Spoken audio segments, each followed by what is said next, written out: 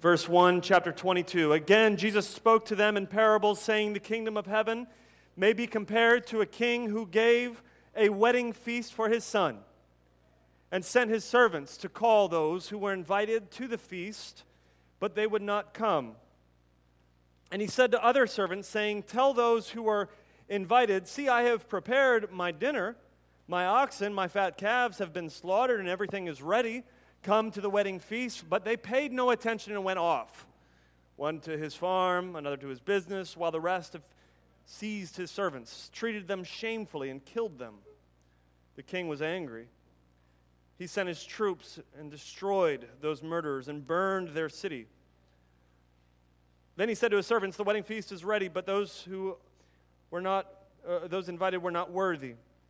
Go therefore to the main roads and invite to the wedding feast as many as you find.' And those servants went out into the roads and gathered all whom they found, both bad and good. So the wedding hall was filled with guests.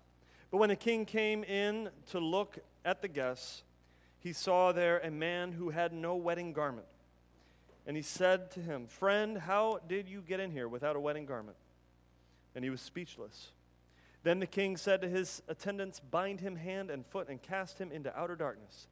In that place there will be weeping and gnashing of teeth, for many are called, but few are chosen.'" Well, I just skipped half of our text that we're going to be preaching on. Go back to chapter 21. Chapter 21, verse 23. "And when he entered the temple, the chief priests and the elders came up to him, and he was teaching and said, 'By what authority are you doing these things? And who gave you this authority?' Jesus answered them, 'I will ask you one question, and if you tell me the answer, then I will tell you by what authority I do these things. The baptism of John, where did it come from? From heaven or from man?' And they discussed it among themselves, saying, 'If we say from heaven, he will tell us, why then did you not believe him? But if we say from man, we are afraid of the crowd, for they all hold that John was a prophet.' So they answered Jesus, 'We don't know.' And he said to them, 'Neither will I tell you by what authority I do these things.' What do you think? A man had 2 sons, and he said to the first, 'Son, go work in the vineyard today.' And he answered, 'I will not.' But afterward he changed his mind and went. And he went to the other son and said the same. And he answered, 'I go, sir,' but he did not go. 'Which of the 2 did the will of the Father?' 'The first,' Jesus said to them. 'Truly, I say to you, the tax collectors, prostitutes, go into the kingdom of God before you. For John came to you in the way of righteousness, and you did not believe him, but the tax collectors and the prostitutes believed him. And when you saw it, you did not afterward change your mind and believe him.' Hear another parable. There was a master of a house who planted a vineyard and put a fence around it and dug a winepress in it and built a tower and leased it to tenants and went into another country. When the season for fruit drew near, he sent his servants to the tenants to get fruit. And the tenants took his servants and beat one, killed another, stoned another. Again, he sent other servants more than the first, and they did the same. Finally, he sent his son to them, saying, 'They will respect my son.' But when the tenants saw the son, they said to themselves, 'This is the heir. Come, let us kill him and have his inheritance.' And they took him and threw him out of the vineyard and killed him. When therefore the owner of the vineyard comes, what will he do to those tenants?' They said to him, 'He will put those wretches to a miserable death and let out the vineyard to other tenants who will give him the fruits in their season.' Jesus said to them, 'Have you never read in the Scriptures, the stone that the builders rejected has become the cornerstone? This was the Lord's doing, and it is marvelous in your eyes. Therefore I tell you, the kingdom of God will be taken away from you, given to a people producing fruit. And the one who falls on this stone will be broken to pieces. The one it falls on, it will crush him.' When the chief priests and the Pharisees heard his parables, they perceived that he was speaking about them. And although they were seeking to arrest him, they feared the crowds because they held him to be a prophet." And then what comes after that is the first parable that I read to you. Let's pray and let's ask God to help us this morning as we study his word. Father, we do ask that you come into this place through the Holy Spirit. You are present. You are here. Speak to us. Teach us these things. Teach us your truths. I pray, God, that you would bring Christ near to us through your word, that we would experience Jesus this morning. It's in his name we pray. And everybody said, amen. I left the church because it's filled with hypocrites. You ever heard anybody say that? I left the church because it's filled with hypocrites. What do you do when you encounter religious fakes? Do you leave? Do you leave Jesus? Do you reject him? Or maybe, if we're honest, maybe some of us have some tendencies which lead us to hypocrisy. Are you a fake? I want to talk to you this morning on this theme, the fakes and the faithful. The fakes and the faithful. Who are the fakes? The fakes are rejectors of Christ. They are gossips. They're angry. They say one thing and do another. They've got a great profile on social media, yet their inward lives stink. They have secrets that they would never tell you. Who are the fakes? What do we make of them? What do we make of the fakes? Do we let them just discourage us? Turn us away from Christ? Do we let them just lead us to simply saying, it's all fake. It's all plastic. Nobody's genuine. Nobody's real. Nobody has a genuine love. Listen, I want to talk to you today about the fakes and the faithful and show you that Jesus Christ was rejected by the fakes of his day. Look at this passage that Jesus applies to himself in verse 42. He says, the stone the builders rejected has become the cornerstone. This was the Lord's doing, and it's marvelous in our eyes. Jesus says, I am the chief cornerstone. I am the rock upon which you must build your life, and these fakes that I'm dealing with are the ones who are rejecting the cornerstone. We've been in this book of Matthew. We've seen the religious establishment come up against Jesus time after time. Last week in particular, we saw Jesus come into Jerusalem. This was known as his triumphal entry. What was he doing? He was flipping tables. He pulled out a whip, right? He's turning over the religious establishment on its head.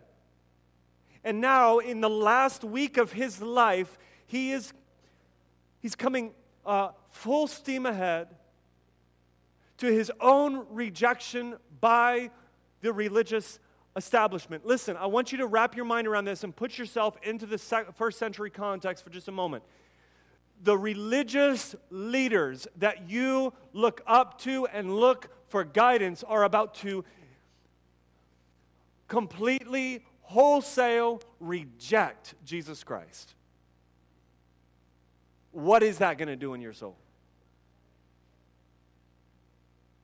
What are his followers supposed to think when the religious leaders that are the ones who are entrusted with the Torah are rejecting Christ and saying he's not the Messiah? Believe me, he's not the one you think he is. He's not the Christ. We must kill him. What would that do in your own soul? Listen, I believe, and this is why we're tying all three of these parables together. I think Jesus is making one big point with these three parables. Jesus is giving these three parables to his people as a way to say, look, I know that they're fakes. I see through them. They're fakes. This is their destiny. Nobody's surprised by this. God isn't surprised by this. God prophesied that these fakes would come. And I think he gives us and gives his followers these three parables to show us the fate of the fakes, to show us who they are and to show us their fate.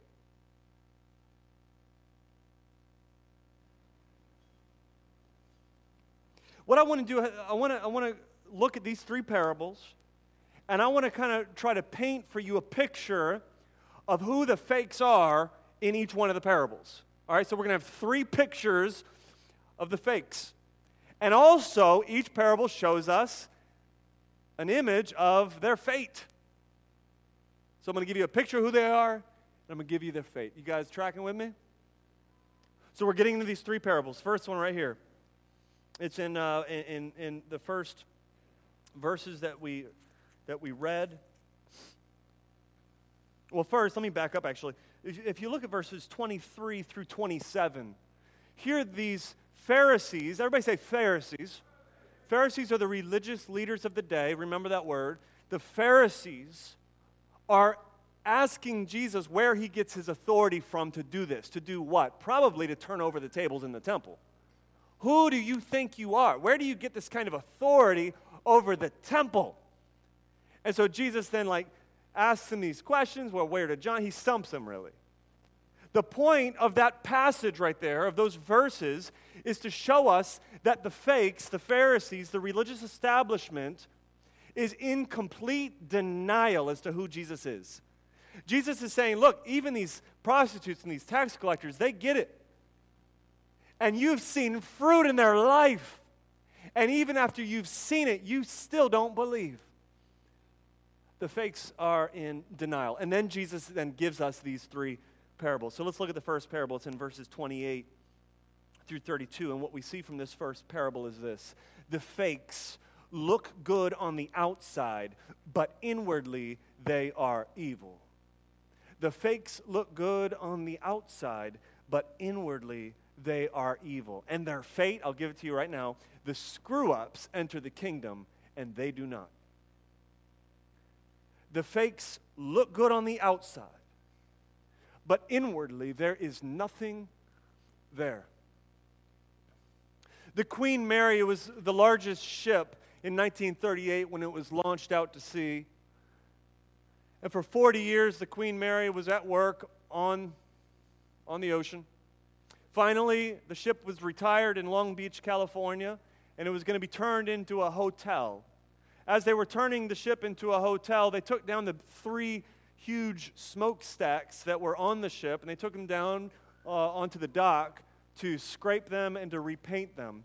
As they were scraping the smokestacks, what they realized was that the quarter-inch steel that the smokestacks were made out of had completely rusted away. And there was nothing there but 30 coats of paint.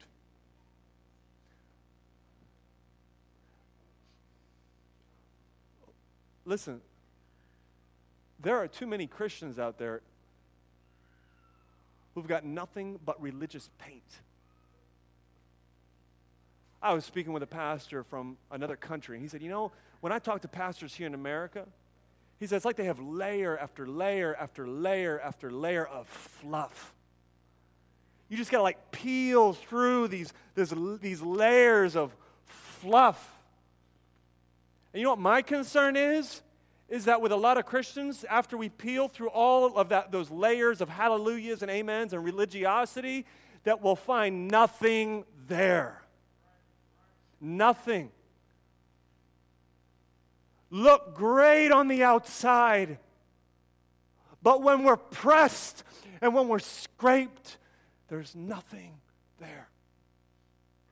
That's the point of this parable. This parable of these two sons. It's actually kind of a summary of the prodigal son parable. Two sons. The first son, or they're both asked to do work. All right, equal opportunity. Father comes to both of them. Got a job for you. Do some work. The first son was like me growing up. He says, nah, don't want to. Don't feel like it. The first son is initially disobedient to the father. The second son says, absolutely, whatever you want, Dad, I got you. But then as it all plays out, what happens? The second son, who says absolutely, the second son doesn't do anything. Just goes off and does his own thing. The first son, maybe conviction sets in. Maybe he sees his dad out in the field working by himself. The first son actually repents and gets to work. Jesus is likening these two sons to the Pharisees and the prostitutes and the tax collectors. The prostitutes and the tax collectors, the drug dealers, the hustlers, the corner boys, those who've been locked up, the outcasts of society, made some early mistakes, and they've fallen on their knees. Conviction has set in, and they've turned back to the Father. But the religious fakes, they look good on the outside. They say the right thing, they do the right thing, they post the right thing, and there's nothing there. And ultimately, they are in disobedience to the Father.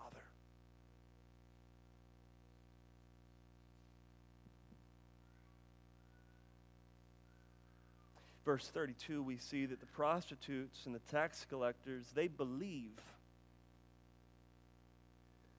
They received the message from John the Baptist and they believed it. And even after the fakes saw the fruit that's produced in the lives of these prostitutes, they still reject and deny the truth that Jesus Christ is Lord. The fakes come across as saviors, but they stink. The fakes come across as faithful, but they are frauds. And you see it in their private lives when you look closely. You see it in the trail of broken relationships that they've left behind them. You see it in their relationships. You see it in their marriages. You see it in their work. Oh, they love to talk about the economic disparity between the rich and the poor, but inwardly they hate the poor and they see themselves as superior. Oh, they love to talk about God, but that's only when God seems to be working for them as a genie in a bottle. And when God stops working for them, they question and they get frustrated and they walk away.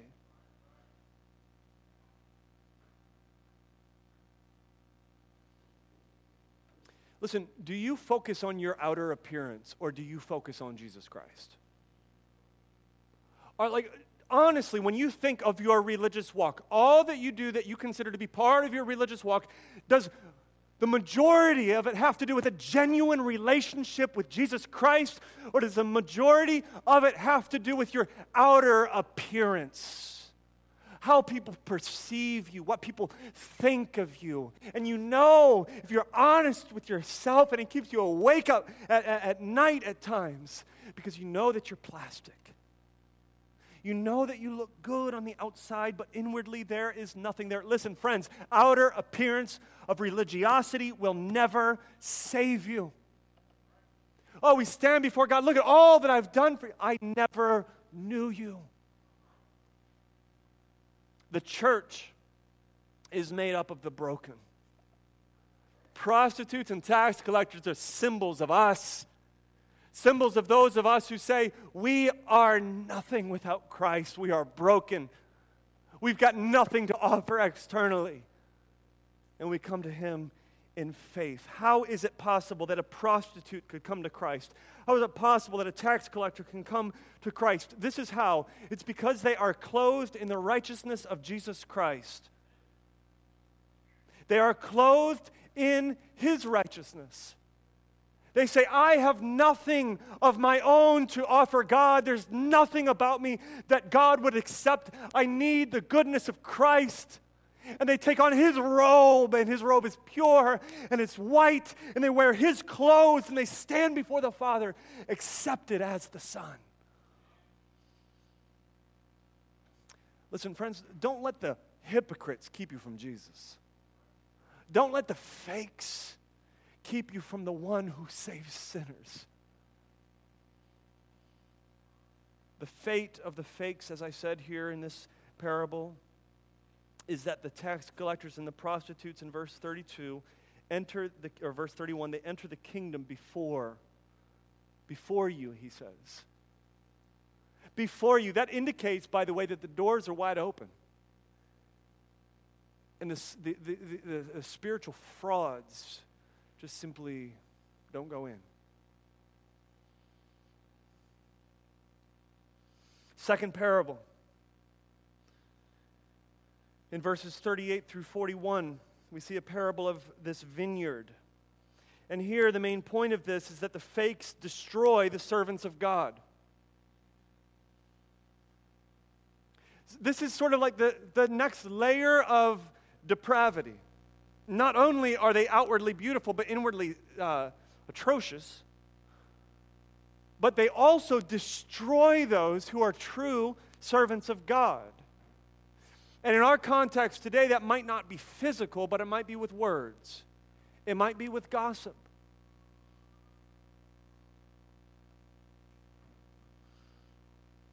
There were a couple murderers burying a body in a wooded area. A man walking through the woods with a flashlight in the middle of the night, not looking for him, stumbled upon these criminals. And with his flashlight, shone a big bright light on these four men with shovels in their hand and a body being lowered into a hole.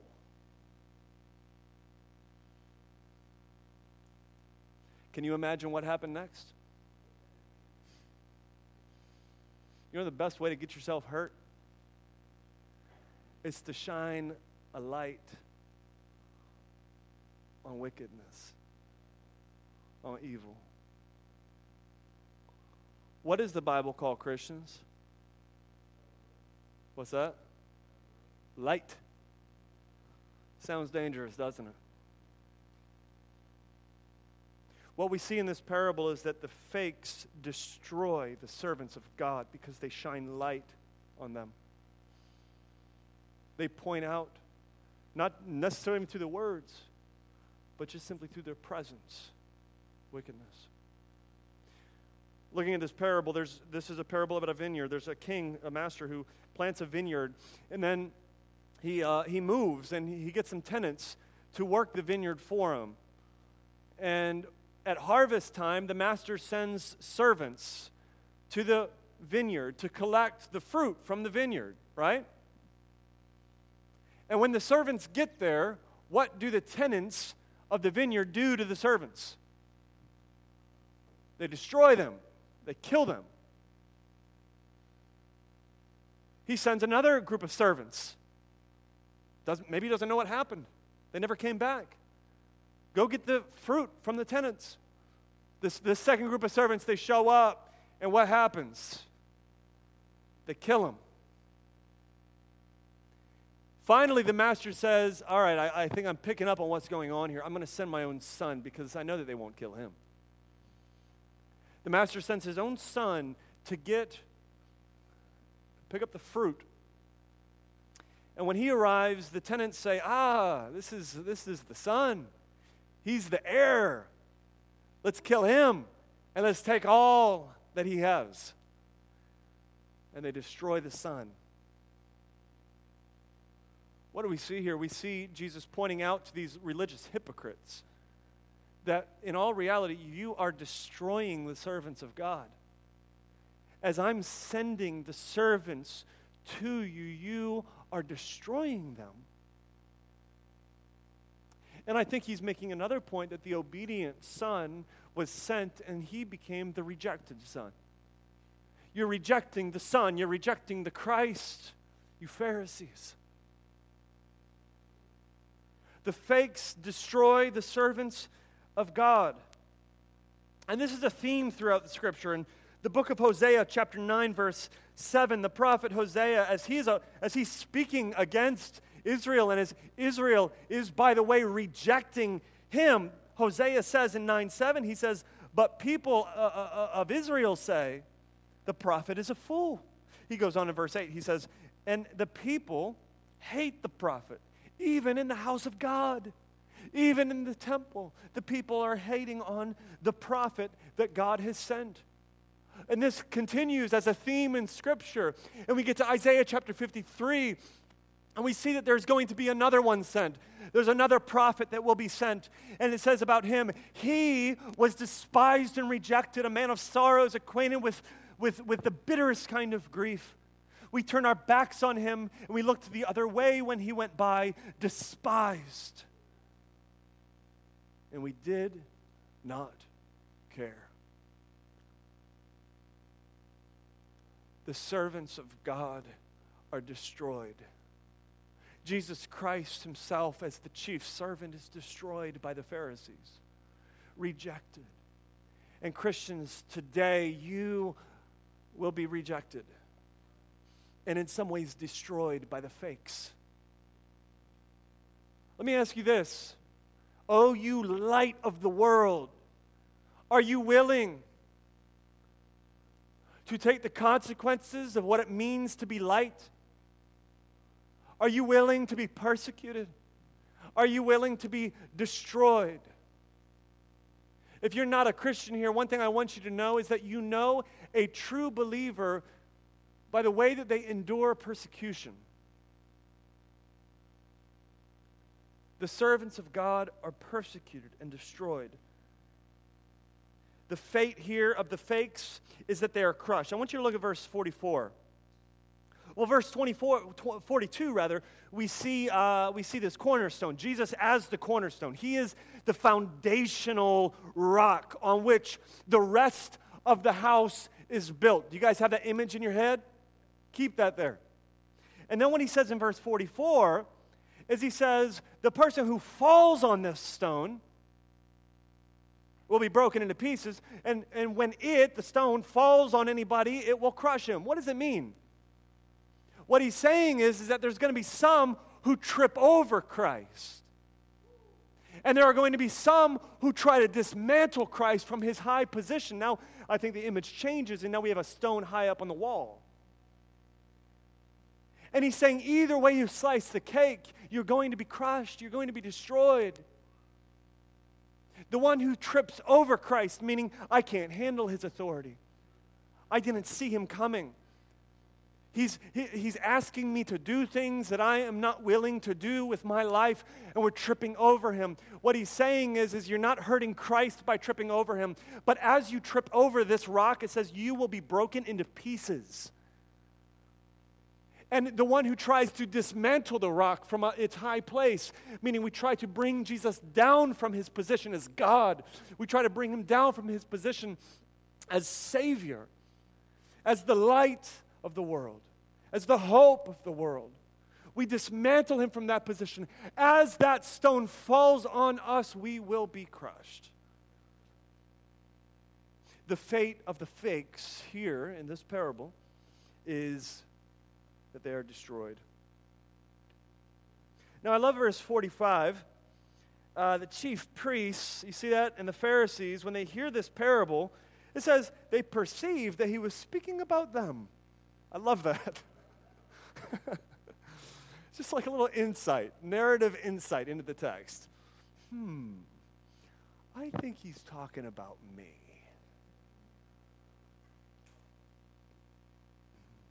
You guys see why they put him on the cross, right? It's heating up. I'm telling you, Jesus is coming at the religious establishment full steam ahead. 60 miles an hour. Head-on collision. They perceive that he's talking about them. And then he doesn't stop, but he goes on. It says again, Jesus spoke to them in parables. He just continues to sink it deeper. He gives them a third parable. This third parable shows us that the fakes have their own agenda. They've got their own agenda. Meaning their agenda is not the agenda of God, it's not the agenda of Christ. And their fate is that they miss the privilege of the wedding feast. You'll see this. So we have this wedding feast parable that's given. And by the way, it reminds me here of Mary and Martha. Do you guys know that story? Like if you have any experience growing up in church, you've probably heard the story as a child. Mary and Martha, I'll tell it to you really quick in case you don't know it. Mary and Martha have a visit from Jesus. Mary sitting at the feet of Jesus. What's Martha doing? Come on, somebody help me. She's in the kitchen cooking, getting ready for lunch. And Martha comes out and rebukes Mary, like, would you get back here and help me in the kitchen? Jesus then rebukes Martha, and he says, Mary's chosen the better. She's sitting right here at my feet. Now, I always thought, like, man, Martha gets the short end of the stick in that story. Like, somebody's got to make lunch, right? Somebody's got to eat. Like, she's trying to be so hospitable. She's trying to be nice. She's working hard. And Mary's just sitting out there listening to Jesus. Those of you who have been in kitchens before, don't you kind of resonate with Martha a little bit?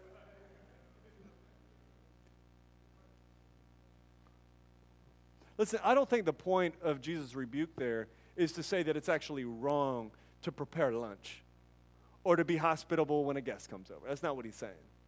He's using Mary and Martha as symbols of the religious establishment and the true believer.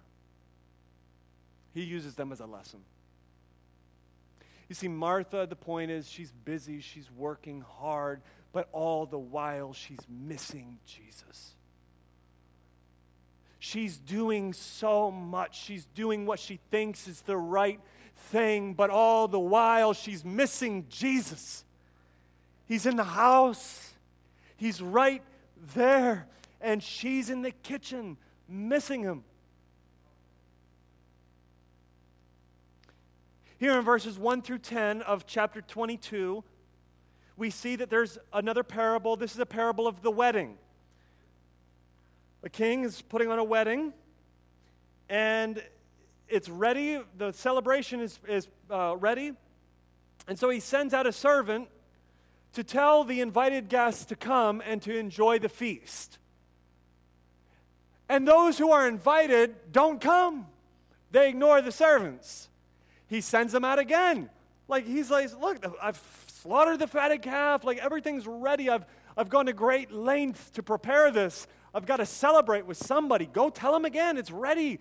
Tell them to come to the feast. So the servants go out a second time, and they tell him it's ready. He's saying come. And this time, they again ignore the servants, but it gives us a little more detail. It says that one of them goes off to his farm, another one goes off to his own business, and then even some others seize the servants and kill them.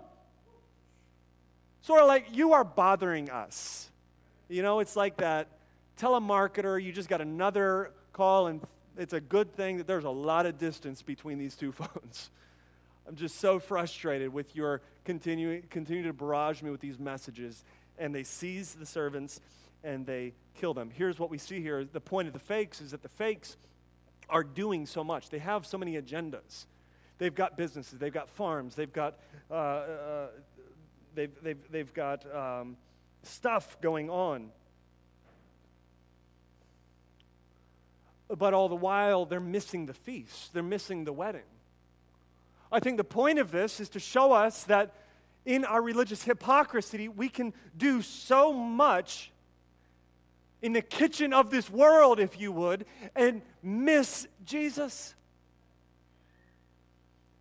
The fakes could be doing so many religious deeds, and all the while, they don't have time for Jesus.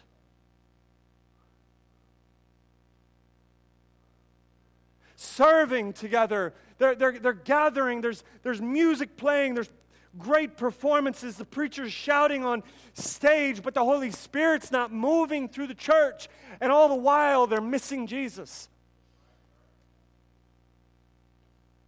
Working hard, feeding the poor, tutoring children, doing so many wonderful deeds around the country and around the globe, but all the while they are missing Jesus.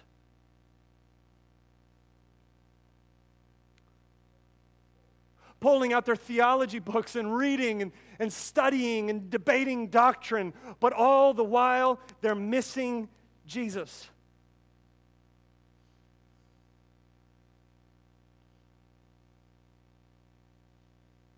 Working hard to provide for the family, to save for the future, doing good things, but missing Jesus in the process.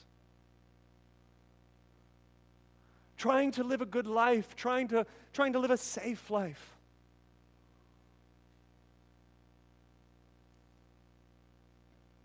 And missing Jesus. Listen, friends, are you too busy for Jesus? Are you doing so much in your life, and all the while you're just missing Him? You've got a lot going on, and you've got no time for Jesus. The fate of the fake in this case is that they miss the party. They miss out on the wedding feast. And by the way, let's just pause for a moment and recognize that heaven meets earth, the recreation, our eternal state, is described as a wedding feast. Isn't that beautiful? Like, so often we sort of think of heaven as being this ethereal place with harps, right? And I don't even like harps. And I don't like the idea of sitting on a cloud, being in church all the time. No, heaven is described as a place with streets, roads, trees, houses, with food and with wine and with singing, where there are no tears and there's no boredom, there's no decay, there's no death. This is what we're invited to. Listen, if you're not a Christian, your invitation to Christianity this morning is an invitation to a party. We are inviting you to the greatest party that you'll ever know. This is what you're coming to. And you know that the church is just a mere foretaste of it. Like, we get together and we're just like kind of reminded of the reality of what's to come, that there is a party that is going to come. Where we're going to sing and where we're going to dance, where we're going to eat, where we're going to drink. And friends, the fakes miss it. Because they've got so many other things going on. Because Jesus doesn't seem appealing enough for them. Because in this moment, their business and their farm or whatever it is seems to be a better option than going to the party. What is your passion in life? Does it line up with the invitation that you've received in the mail? Are you going to accept the invitation to the wedding feast? Are you going to come to the party? Now, how do we do it? Let me remind you. How do we come? Because we have to be honest. We look at ourselves and we recognize, I'm not ready for the party. I don't have any clothes for the party. How do we do it? By the way, yesterday I was invited to a very fancy dinner party. And so I'm putting my suit on. I realize I don't have any dress shoes. I left my dress shoes in Florida last week. So I put high tops on. All right? Like this terrible moment when we realize I've got this invitation, but I don't have the right clothing to wear. How can I go to the wedding feast of heaven wearing what I'm wearing? This is how. Righteousness is described as clothing. The righteousness of Christ is described as our clothing. Listen, we take off the rags of our own righteousness. We remove them as quickly as we can, and we put on His robe. We put on His clothing, and we now are able and free and prepared and ready to go to the party. That's how you get there. you believe, you turn, and you trust. And he gives you new clothing. He gives you his own righteousness. He gives you a new heart.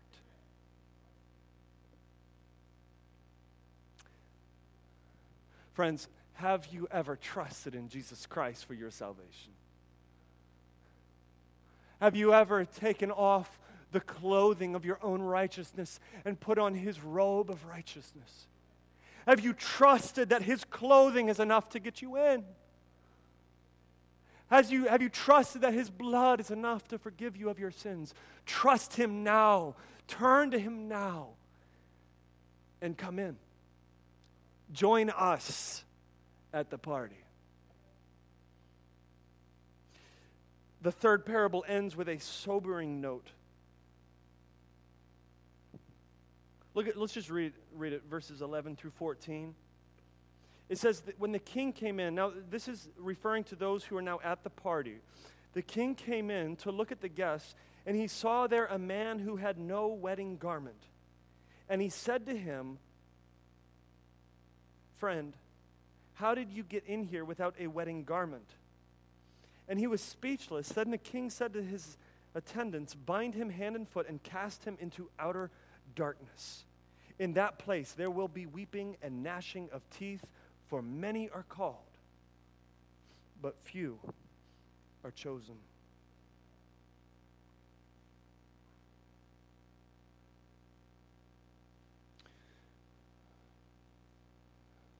There are some who have come into the party and have never put on the righteousness of Jesus Christ. They've never had a new heart. And they ultimately will be put out. This is a sobering thought for all of us, to examine our own hearts. Is there one in here who has been a fake?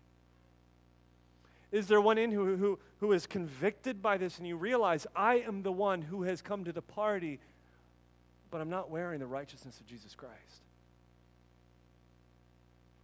This is the one who's been in the church. They've attended, they've showed up, they sang, they've shouted, they've loved, they've fellowshiped, they've shook hands. They've been to all the potlucks. They go to Bible studies. They're in a community group. They even joined the church as a member. They were baptized. But they never had a new heart.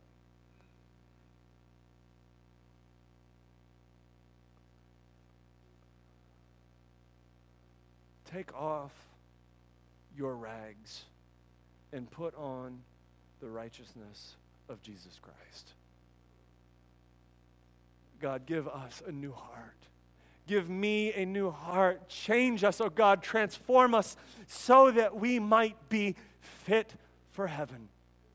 Who do you trust in this morning? Are you trusting in yourself, or are you trusting in the righteousness of Jesus Christ? The fakes here we see in these parables focus on the outside, but inwardly they are wicked. They destroy the servants of God, and they have their own agenda, and as a result, the fakes never enter the kingdom of God. They are destroyed by the rock, and they ultimately miss the party. The son is the obedient son, who is the rejected son, who then becomes the honored son at the feast. And the faithful are those who begin with repentance. They turn to him, Christ, as the one who brings in the kingdom of God, and then they live their lives in obedience to the Father. And all who come, all of the tax collectors and all of the prostitutes and all of the hustlers and all of the pornographers and all of the cheats and all of the proud and all of the gossips, all who come to Christ will by no means be cast out. Come to him this morning. Amen? Let's pray. Father, we thank you for this text. We thank you for the teaching of Jesus Christ to show us the fate of the fakes so that we might know, test our own hearts, look at our own clothing, and determine whether or not we are faithful. God, we pray that We will trust not ourselves to make us faithful, but that we will trust the work of the Holy Spirit in Jesus Christ our Lord. It's in his name we pray. Amen. Amen.